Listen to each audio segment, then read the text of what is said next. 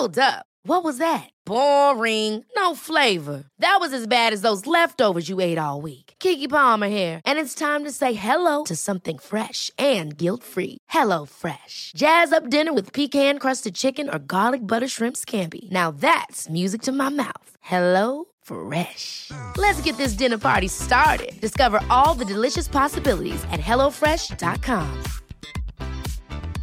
There's never been a faster or easier way to start your weight loss journey than with PlushCare. PlushCare accepts most insurance plans and gives you online access to board-certified physicians who can prescribe FDA-approved weight loss medications like Wegovy and Zepbound for those who qualify. Take charge of your health and speak with a board-certified physician about a weight loss plan that's right for you. Get started today at plushcare.com/weight loss. That's plushcare.com/weight loss. plushcare.com/weight loss. Welcome to Face to Face. This is a show about change and what's next. It's a show that asks questions and peels back the layers of our average everyday experience and goes beyond scratching the surface. We interview people doing incredible things who are making a difference around the globe. Join me as we listen in and get one step closer to understanding that big ideas shared create collaboration. Collaboration can inspire community, and communities create social change. I'm David Peck, and this is Face to Face. So my next interview is about a film called Ladybuds. You can find out more about the film at ladybudsmovie.com. The interview is with three different women, I'm going to say very powerful women who have a marvelous story to tell. And this film follows a group of women, actually, who are, I'm going to call them small farmers. I'm going to call them entrepreneurs and activists. I hope that's okay, CJ. But what we have here today on the show on Face to Face, Chris Russo, or CJ, Tia Rodriguez, and we have Sue Taylor as well, who you're going to want to lean in on her story just because of her past and what she came out of. She talks about herself being a goody two-shoes and winding up in the cannabis industry.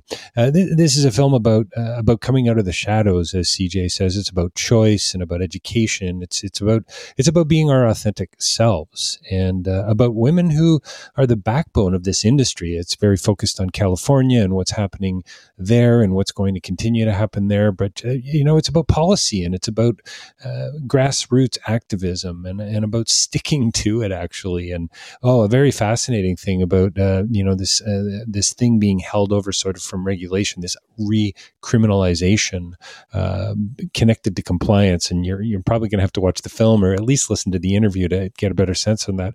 Counterculture, we touch on that, the war on drugs and what that actually means. We talk about elders' wisdom and about addressing elephants in the room. And Sue and CJ both talk about total health and how important it is, as Sue reminds us. We don't need to convince people. It's really about educating people. And so there's just so much passion in this interview and this podcast. I know you're going to enjoy it, and look for the film. It's playing at Hot Docs. If you're listening to this post May the 9th, make sure you check out the website for more information about the film and about those involved in the making of the film, ladiesmovie.com, and find out more about CJ's background as well and the work that she's been doing as a filmmaker and a writer and a producer. This was so much fun, not only to watch, but once again, one of those interviews that you just kind of wish could have gone on for much longer. So don't touch that dial and lean in on Ladybuds. And don't forget davidpecklive.com for more information about my writing and my public speaking. You can get a copy of Real Change is Incremental there. You can also sign up for our newsletter for Face to Face. I've moved everything now under one umbrella, so I no longer am in a few different places digitally online. davidpecklive.com. You can get there through the old face-to-face-live.ca address. But more importantly, like I said, please sign up on for the email newsletter. We only send out 6 a year. Share this with family and friends. Mediate us if you can. We would love for you to get us out on Instagram, share this interview, and please, this is a big ask, but honestly, it will take all of about 45 seconds. We even have a link on the website. Leave us a review on iTunes. We really, or Spotify, or however you're getting to this interview, we would really greatly appreciate it. A thumbs up and a subscription on YouTube too would be really welcome. But for now, stay tuned. Coming right up, Chris Russo, Gio Rodriguez, and Sue Taylor talking about their wonderful, fun, entertaining, and challenging new film, Ladybuds.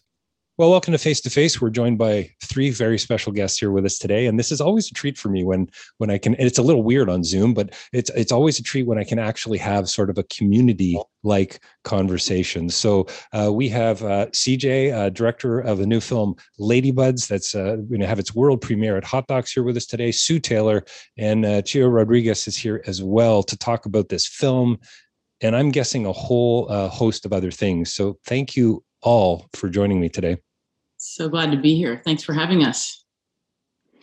Well, you're very welcome. And like I said, before we hit the button, I just want to say to my listeners, and to hopefully we're picking up some new ones, maybe with the subject matter. You never know. Wink, wink. I love this film. It's so much fun. It's about so many things, and you know, I love movies that are layered and that seem to be about one thing, and then actually just are this beautiful reminder that there's so much more going on than meets the eye.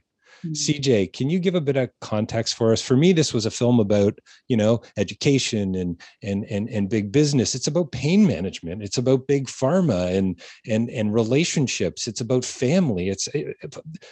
I mean, I don't even know where to start. So so many questions I have for you, but I'd love it if you could give us a bit of context for our listeners. Sure. And that's such a compliment to hear that the film is about all those things for you, because cannabis is a very complex topic. And I wanted to tell the story from different points of view.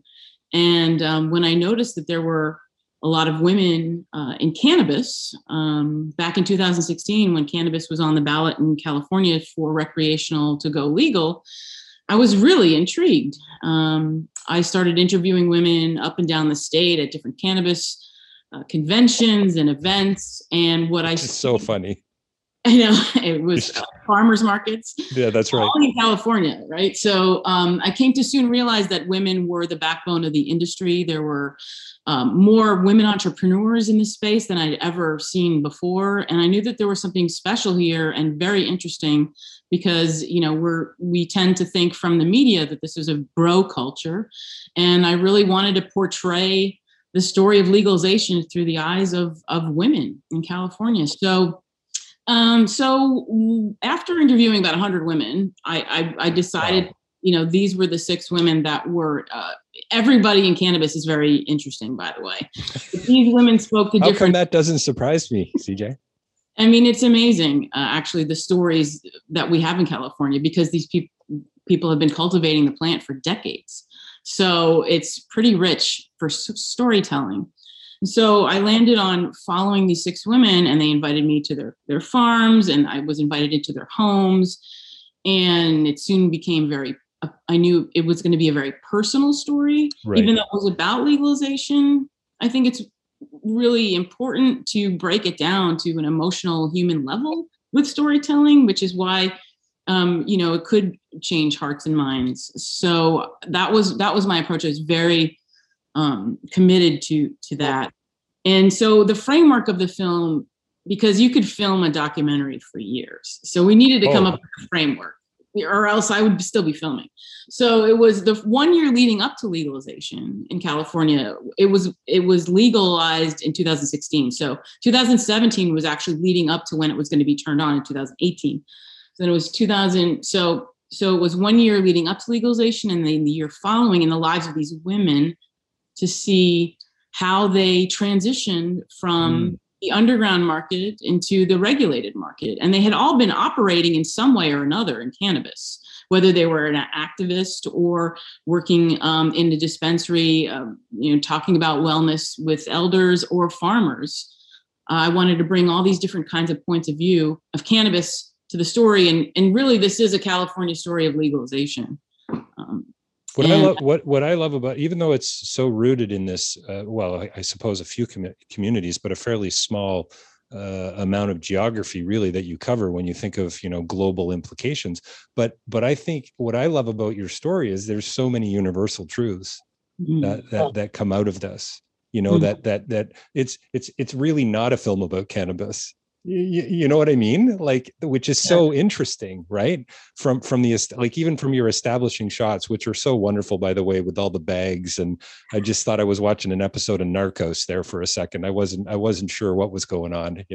It's it was really. I wanted to turn it on its head, because we're always these guys and these gangsters and the cartels, and it really is about women too, and it's about women business women and women who have been the medicine makers and the healers and the cultivators. And, like you're saying, the universal truths, it's about having the courage to take risks, to go for your dreams, knowing that it's risky, it's about coming out of the shadows and wanting to be your authentic self out in the open. Yeah. So for me, as a queer filmmaker, I found it fascinating that they kept using the term coming out of the shadows. So it was kind of a no-brainer and very intriguing for me to come upon a community that I could actually relate to, wanting to be out in the open with doing something that they love to do and just being themselves. You can really see the passion there. I mean, again, farmers, so many lessons to learn here for not only the small farmer, but I would imagine just the family farmer as well. Sue, I think it's CJ, you sort of end the film with a radio host that calls herself Mom, I believe, Yeah. And the message is stay focused. And Sue, I think you're talking about, what is it? Stay positive. Stay on message. And you've been at this a long time. I've got so many questions for you, especially your goody two shoes comment early on in the film. I want to explore that a little bit. What happened? Anyway, tell me about that stick, as my dad would say, that stick-to-itiveness. I mean, you have been so committed to this for so many years. Where does that come from? Where does that passionate sort of commitment come out of? Can you talk about that a wee bit? Yes. And your name is David, correct? It is, yes. Hey, David. As I've stated before, if someone had told me I'd be working in the cannabis industry 12 years, you've been smoking too much, right? You've been smoking too much. I didn't choose it. I didn't choose this path. I didn't choose the path of being the trusted face of medical cannabis. I didn't choose the path of being an advocate for seniors or for anyone in the cannabis industry. It chose me. It chose me. And how I know it chose me, David, is because how I feel inside when I'm doing the work. People have asked me, you've been on this mission to getting a legal cannabis dispensary for 12 years. What made you stick to it that long? That most people, I would have quit. Most people would have quit. Never dawned on me to quit. You know why? Because it comes from the heart. It came from here. It came from within, not from out there. Now, initially, the universe knew I wouldn't have nothing to do with cannabis. Nothing to do with cannabis. I didn't grow up with it. It was illegal. Don't bring it into our house. But when my son said he wanted to go into the industry, I said, I'm not going to lose him to drugs in all these years. I'm not going to lose him now. So it changed my mind. It changed my mind. The work, I'm trying to save him. It was me. It was me who needed the enlightenment, not him. So good. So it just, one thing after the other. The more I got involved in it, the more I learned about cannabis. And so it's become my passion and love to pass that knowledge from being a person who says, don't bring that into, no, you're a loser if you're messing with drugs, to becoming an advocate, And every woman in that film, David, They operate from the heart. It's good, yeah. Then without.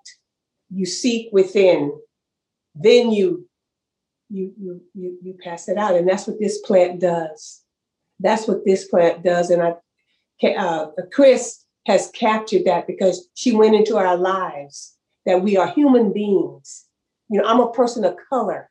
I'm a woman, and I'm an elder. You see, and I'm thriving well. And the cannabis has taught me. I so love Sue. Thank you. That's so great. I love your generosity and your grace. This film, CJ, for me was about education as well. I mean, talk about, I've studied philosophy all my life, and it's every time I pick up a new book, I just go, wow, I wish I had more time. Like there's no uninteresting subject, right?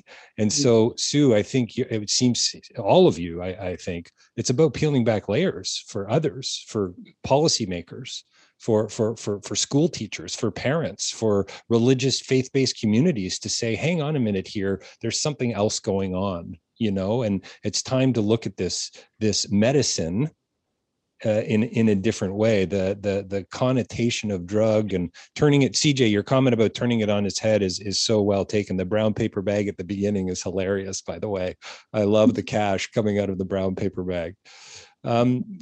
Chia, hey, can you talk a little bit about that passion that Sue is talking about as well? I mean, is that it seems to me you've got a pretty deep commitment to this industry and to where you've been and I suppose where you're heading. And again, so many questions for you too. We're just so not going to have enough time. Well, thanks, David.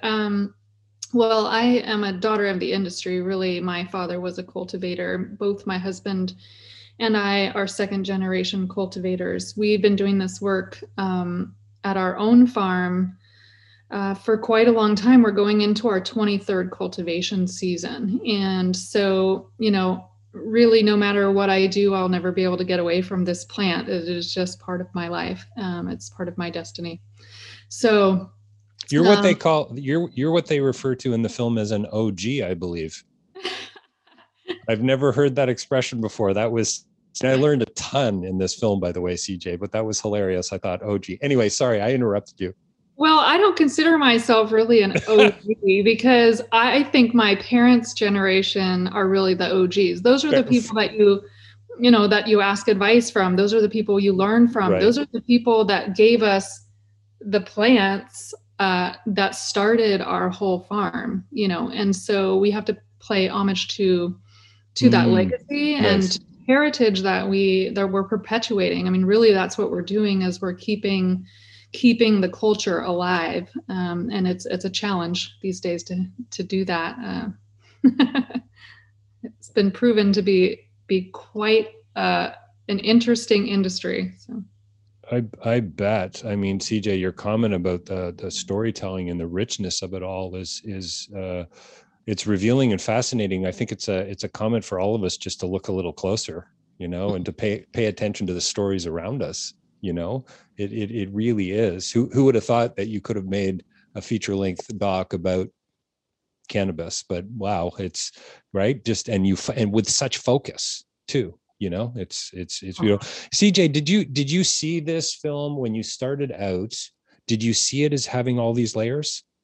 I mean, this commentary on racism, on sexism, on all these things. It's really quite remarkable the places you go.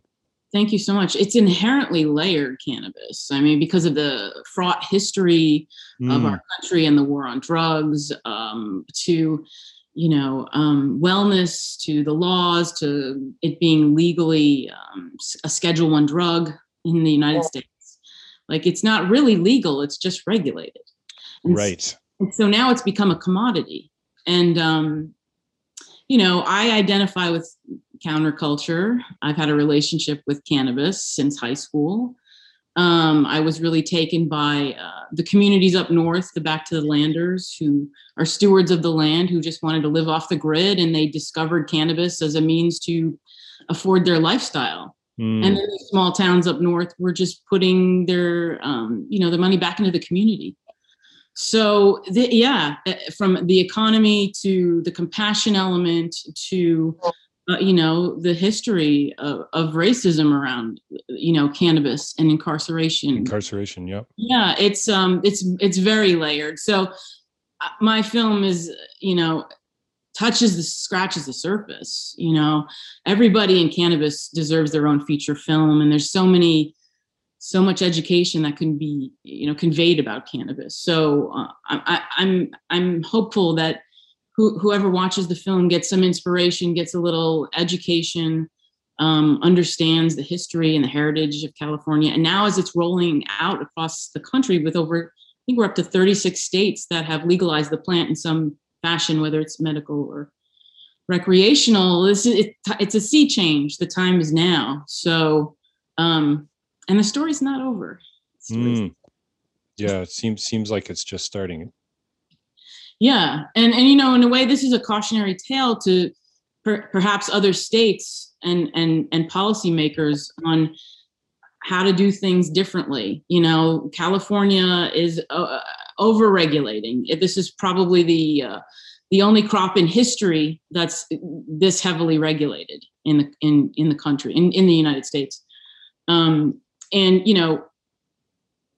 They were created to ultimately not support the operators that had been doing this. The cultivators have been doing this for years, and it opened the doors to big business and people commoditizing the plant. And well, CJ, and for anyone to answer too, but doesn't someone, and I can't remember who it is in the film, but talks about how this form of, as you say, overregulation almost becomes a different kind of policing. It's a free market like war on drugs, if you will. Oh, I think we are more afraid of the BCC and CDFA, which are the regulating agencies here in California, than we were of helicopters. They can come do an inspection with zero notice at any time, which is not necessarily a problem. It's just, it's nerve-wracking. There's so many little things to keep track of constantly, from the paperwork to the track and trace to, so many factors that, it has become the fear instead of, the previous fears during the war on drugs and the Reagan era of helicopters and all that. Right. I think this question's for any of you, but Chia and Sue, the regulation, the paperwork, the licensing, the things, Sue, that you had to put up with to get to where you were. I love the shot of I'm so glad, CJ, you got the shot of the dispensary before anything had happened. This amazing, right? Sort of shell of a building, I guess, and not even a shell of a building, just a shell. But it's a great image for us to see, what are some of the challenges and some of the hurdles. Or are these rules and regulations, do you think, intentional to keep the small farmer out? Or is it just that ridiculous Orwellian red tape that just seems to get wrapped up all over the place? I mean, California clearly has a complicated history. Fraud is such a great word, CJ. So yeah, is it by design? I mean, Chi can speak to this a little bit. From my perspective, I feel like there's this holdover from the punitive side of thinking, like right. The farmers that, pre-legalization are perceived as criminals in a way. And now Stigma, moving over to the other side. So that, to Chia's point, the helicopters are there for a different reason. Now they just fine them tens of thousands of dollars. And it's hard for a small farmer to afford any bills like that. And so to Chia's point, she can speak a little bit more, like the regulators are just, by default, favoring companies that can afford to throw money at problems that come across. And there is discrimination. I think there's even a line in the film saying legalization is the recriminalization of That's right. That's the word I was looking for. Yeah. So I don't know. Let's Chia. I'm sure because she grew up in Mendocino, she's seen it all. Yeah, I feel like, recriminalization, that's a really good word for it. It's like, I feel like the regulating agencies feel like they're regulating criminals, and bringing them forward. We get treated like that, we have to stand in line just to go pay my county taxes. You walk into a building and there's a sign with a cannabis leaf with an arrow. So you're basically advertising to everybody else in the room that you have a pocket full of cash that you're coming in to pay your taxes with. Right. It doesn't feel very safe. We're still definitely discriminated against. Yeah, it sounds, that's kind of troubling in a way, right? It's like, does the spotlight come on as you step up and into the queue? Recriminalization. So I never thought of that there would be a day when we'd be talking about big cannabis in a sense, but isn't that what is, I don't know if any of you can talk about that, but I know a few farmers who live not too far from me, the challenges that farming presents, never mind all the administration, right? Just getting the soil and just supply chain and the weather and so many factors that must affect families that ultimately are going to affect people like Sue at the dispensary level. I'd love to hear a little bit more about that. I mean, Chia, you've been around for many, many years doing this. Are those fair observations? Yes, for sure. I mean, in farming, we used to be outside all day long, and now I have to be behind a computer for a good portion of every day. Whether it just be track and trace, which is a constant, you have a plant dier, you decide that you don't want to keep that male around or whatever the case might be, you have to constantly be doing that work to make sure that you're always in compliance. And so, aside from the pest pressures, especially here in California, as the summer gets hotter and hotter and fire season is definitely a big problem. The stressors in other ways are huge.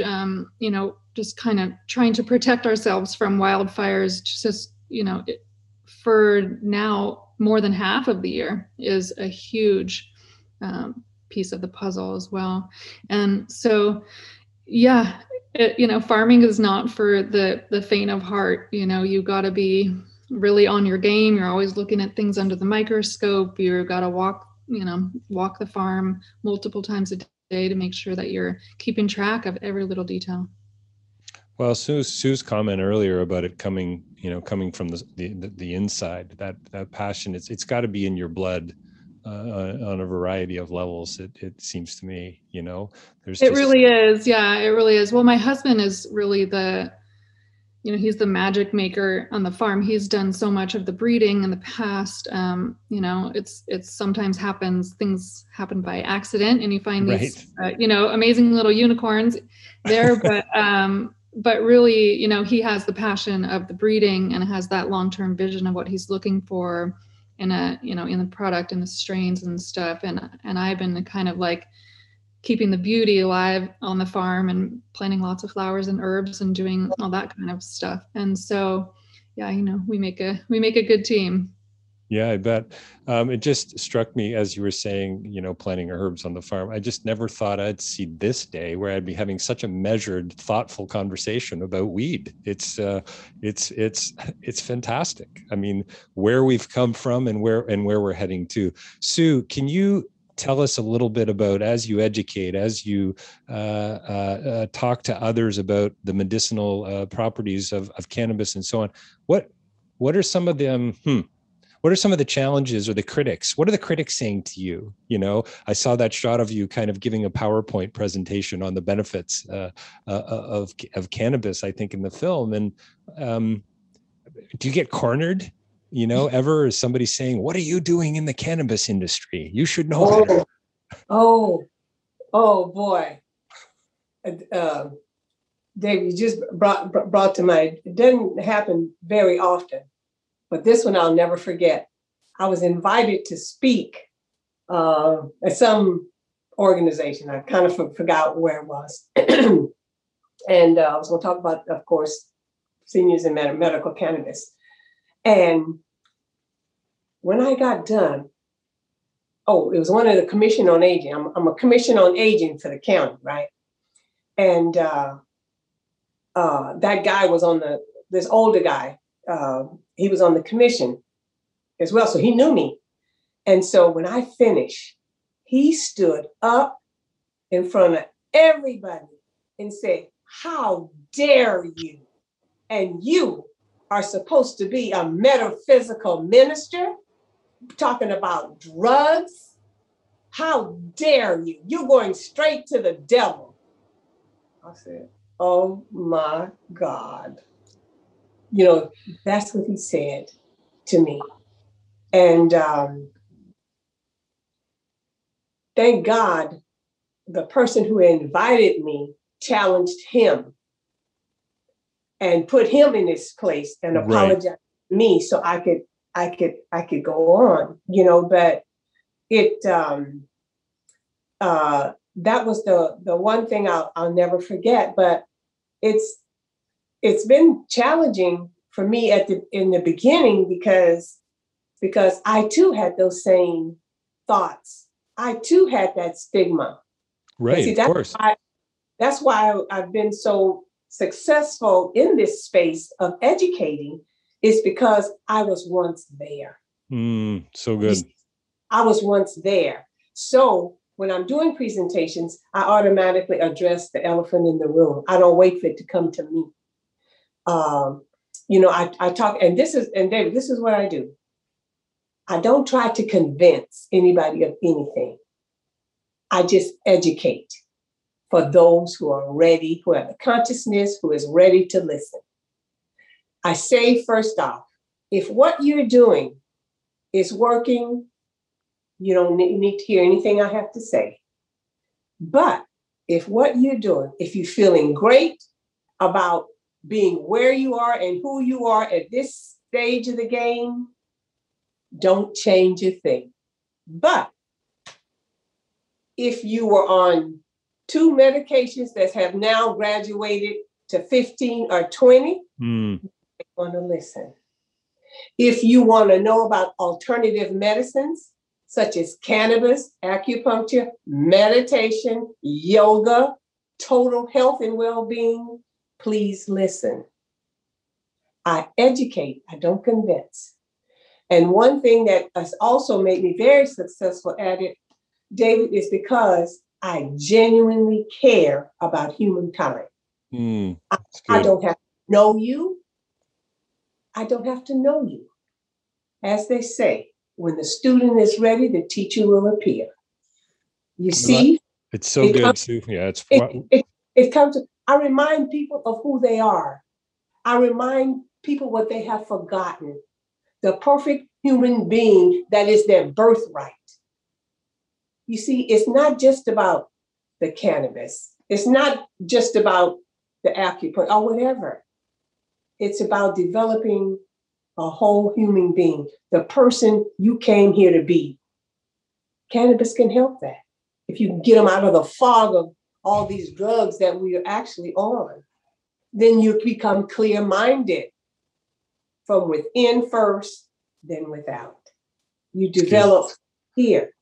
So it's great advice for us all. Educate, don't convince. I mean, right? Plant, again, sort of coming full circle, plant those seeds, let them do the work that I don't know, you're the metaphysical minister, the cosmos was intended to do, right? It's that's a beautiful way to look at it. I love that a film about cannabis is we're kind of coming to the end talking about total health of our country. I mean, that really is a beautiful thing. CJ, I would love, sadly, we're going to have to wrap up in a second here. What do you learn as a filmmaker?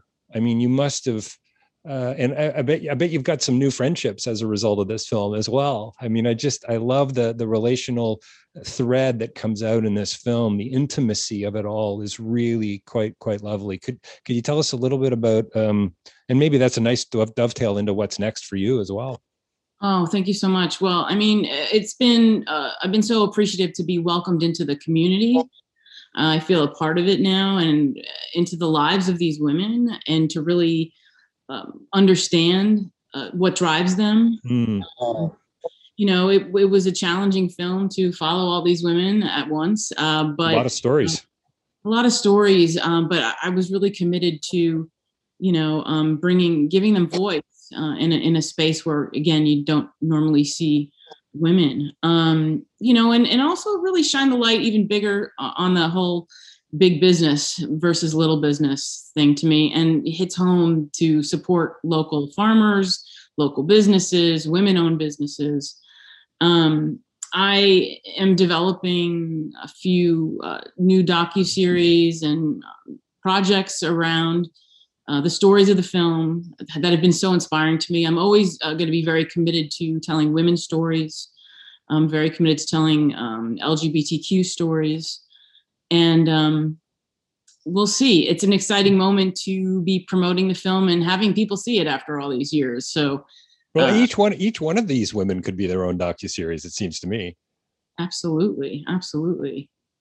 Rich material. Hey, last question. You're going to have an impact. You've already had an impact without a doubt. But is there any kind of campaign that you're thinking about, Sue? You're thinking about more education, or are you just going to let the film do its work? Well, with the film, we're working on a social impact campaign. Given the pandemic, it's thrown a wrench into the plans. We were looking forward to traveling with the film and having panels and bringing these amazing women around the country, potentially around the world, to have those conversations around cannabis about fixing the harms from the war on drugs, or policy making, and or women entrepreneurship. So still working on this social impact campaign in terms of what the film is doing, and then I'll let the women speak to what their ideas are from here. Yeah. For me, doing this film is a launching thing for me, because number one, I do plan to promote on a larger level about the wholeness of the body, mind, and spirit. Using my products, I've developed a brand with the company. I know we talk about, I've partnered with a company, a big company. And what's important about that is called the Glass House Group. They are in line with my vision of where I want to go with it. With the Mama Sue products, I want Mama Sue to become a household name. The Glass House Group and Mama Sue products, a household name of health and wellness, not just to being about just the cannabis, not being about just one thing, but all of it, body, mind, and spirit. And if anybody is going to save this world, it's going to be the energy of young people and the wisdom of the elders, making better families, better communities, better governments, resulting in a better world. That's my vision. It's a pretty good vision, Sue. That's my launch. That's my launch. That's so amazing. Going back to who they are. Yeah, it's so good. I love that, the youthful energy with the elderly wisdom. It's that's got to be a log line, CJ, for something. Yes, that's a great idea. Yeah, Gia, how about? It feels like. Gia, can you talk at all about? I mean, you're clearly having an impact from what I can tell, and the work that you guys are doing. But do you see any sort of social impact implications for you in the near future? Well, definitely, this film has brought light to small farmers like myself and the group of farmers that I help and organize. And what I guess my goal would be is that people really recognize and honor the legacy that has been built, and that small farmers really do hold up the communities. And it's really important, it's very vital that we purchase products from small farmers and give them the support that they deserve. Yeah, pay fair wages. Again, CJ, I just love all the things you touch on in this film, man. Seriously, it's just this should be viewing in international development courses, economic courses. I mean, seriously, like there's so many layers here. It's I'd like to see the workbook on Ladybuds. That's what I want to see. the course curriculum that's going to be developed. Yeah. Wow. That's a real compliment. Thank you so much for having us, David. Yeah, what a pleasure having you here today. We've been talking with Chris, CJ Russo, Chia Rodriguez, and Sue Taylor about their wonderful, fun, and engaging new film, Ladybuds. World premiere at Hot Docs. Get your tickets now. You heard it here on Face to Face. Thank you. Thanks for having us. Thank you.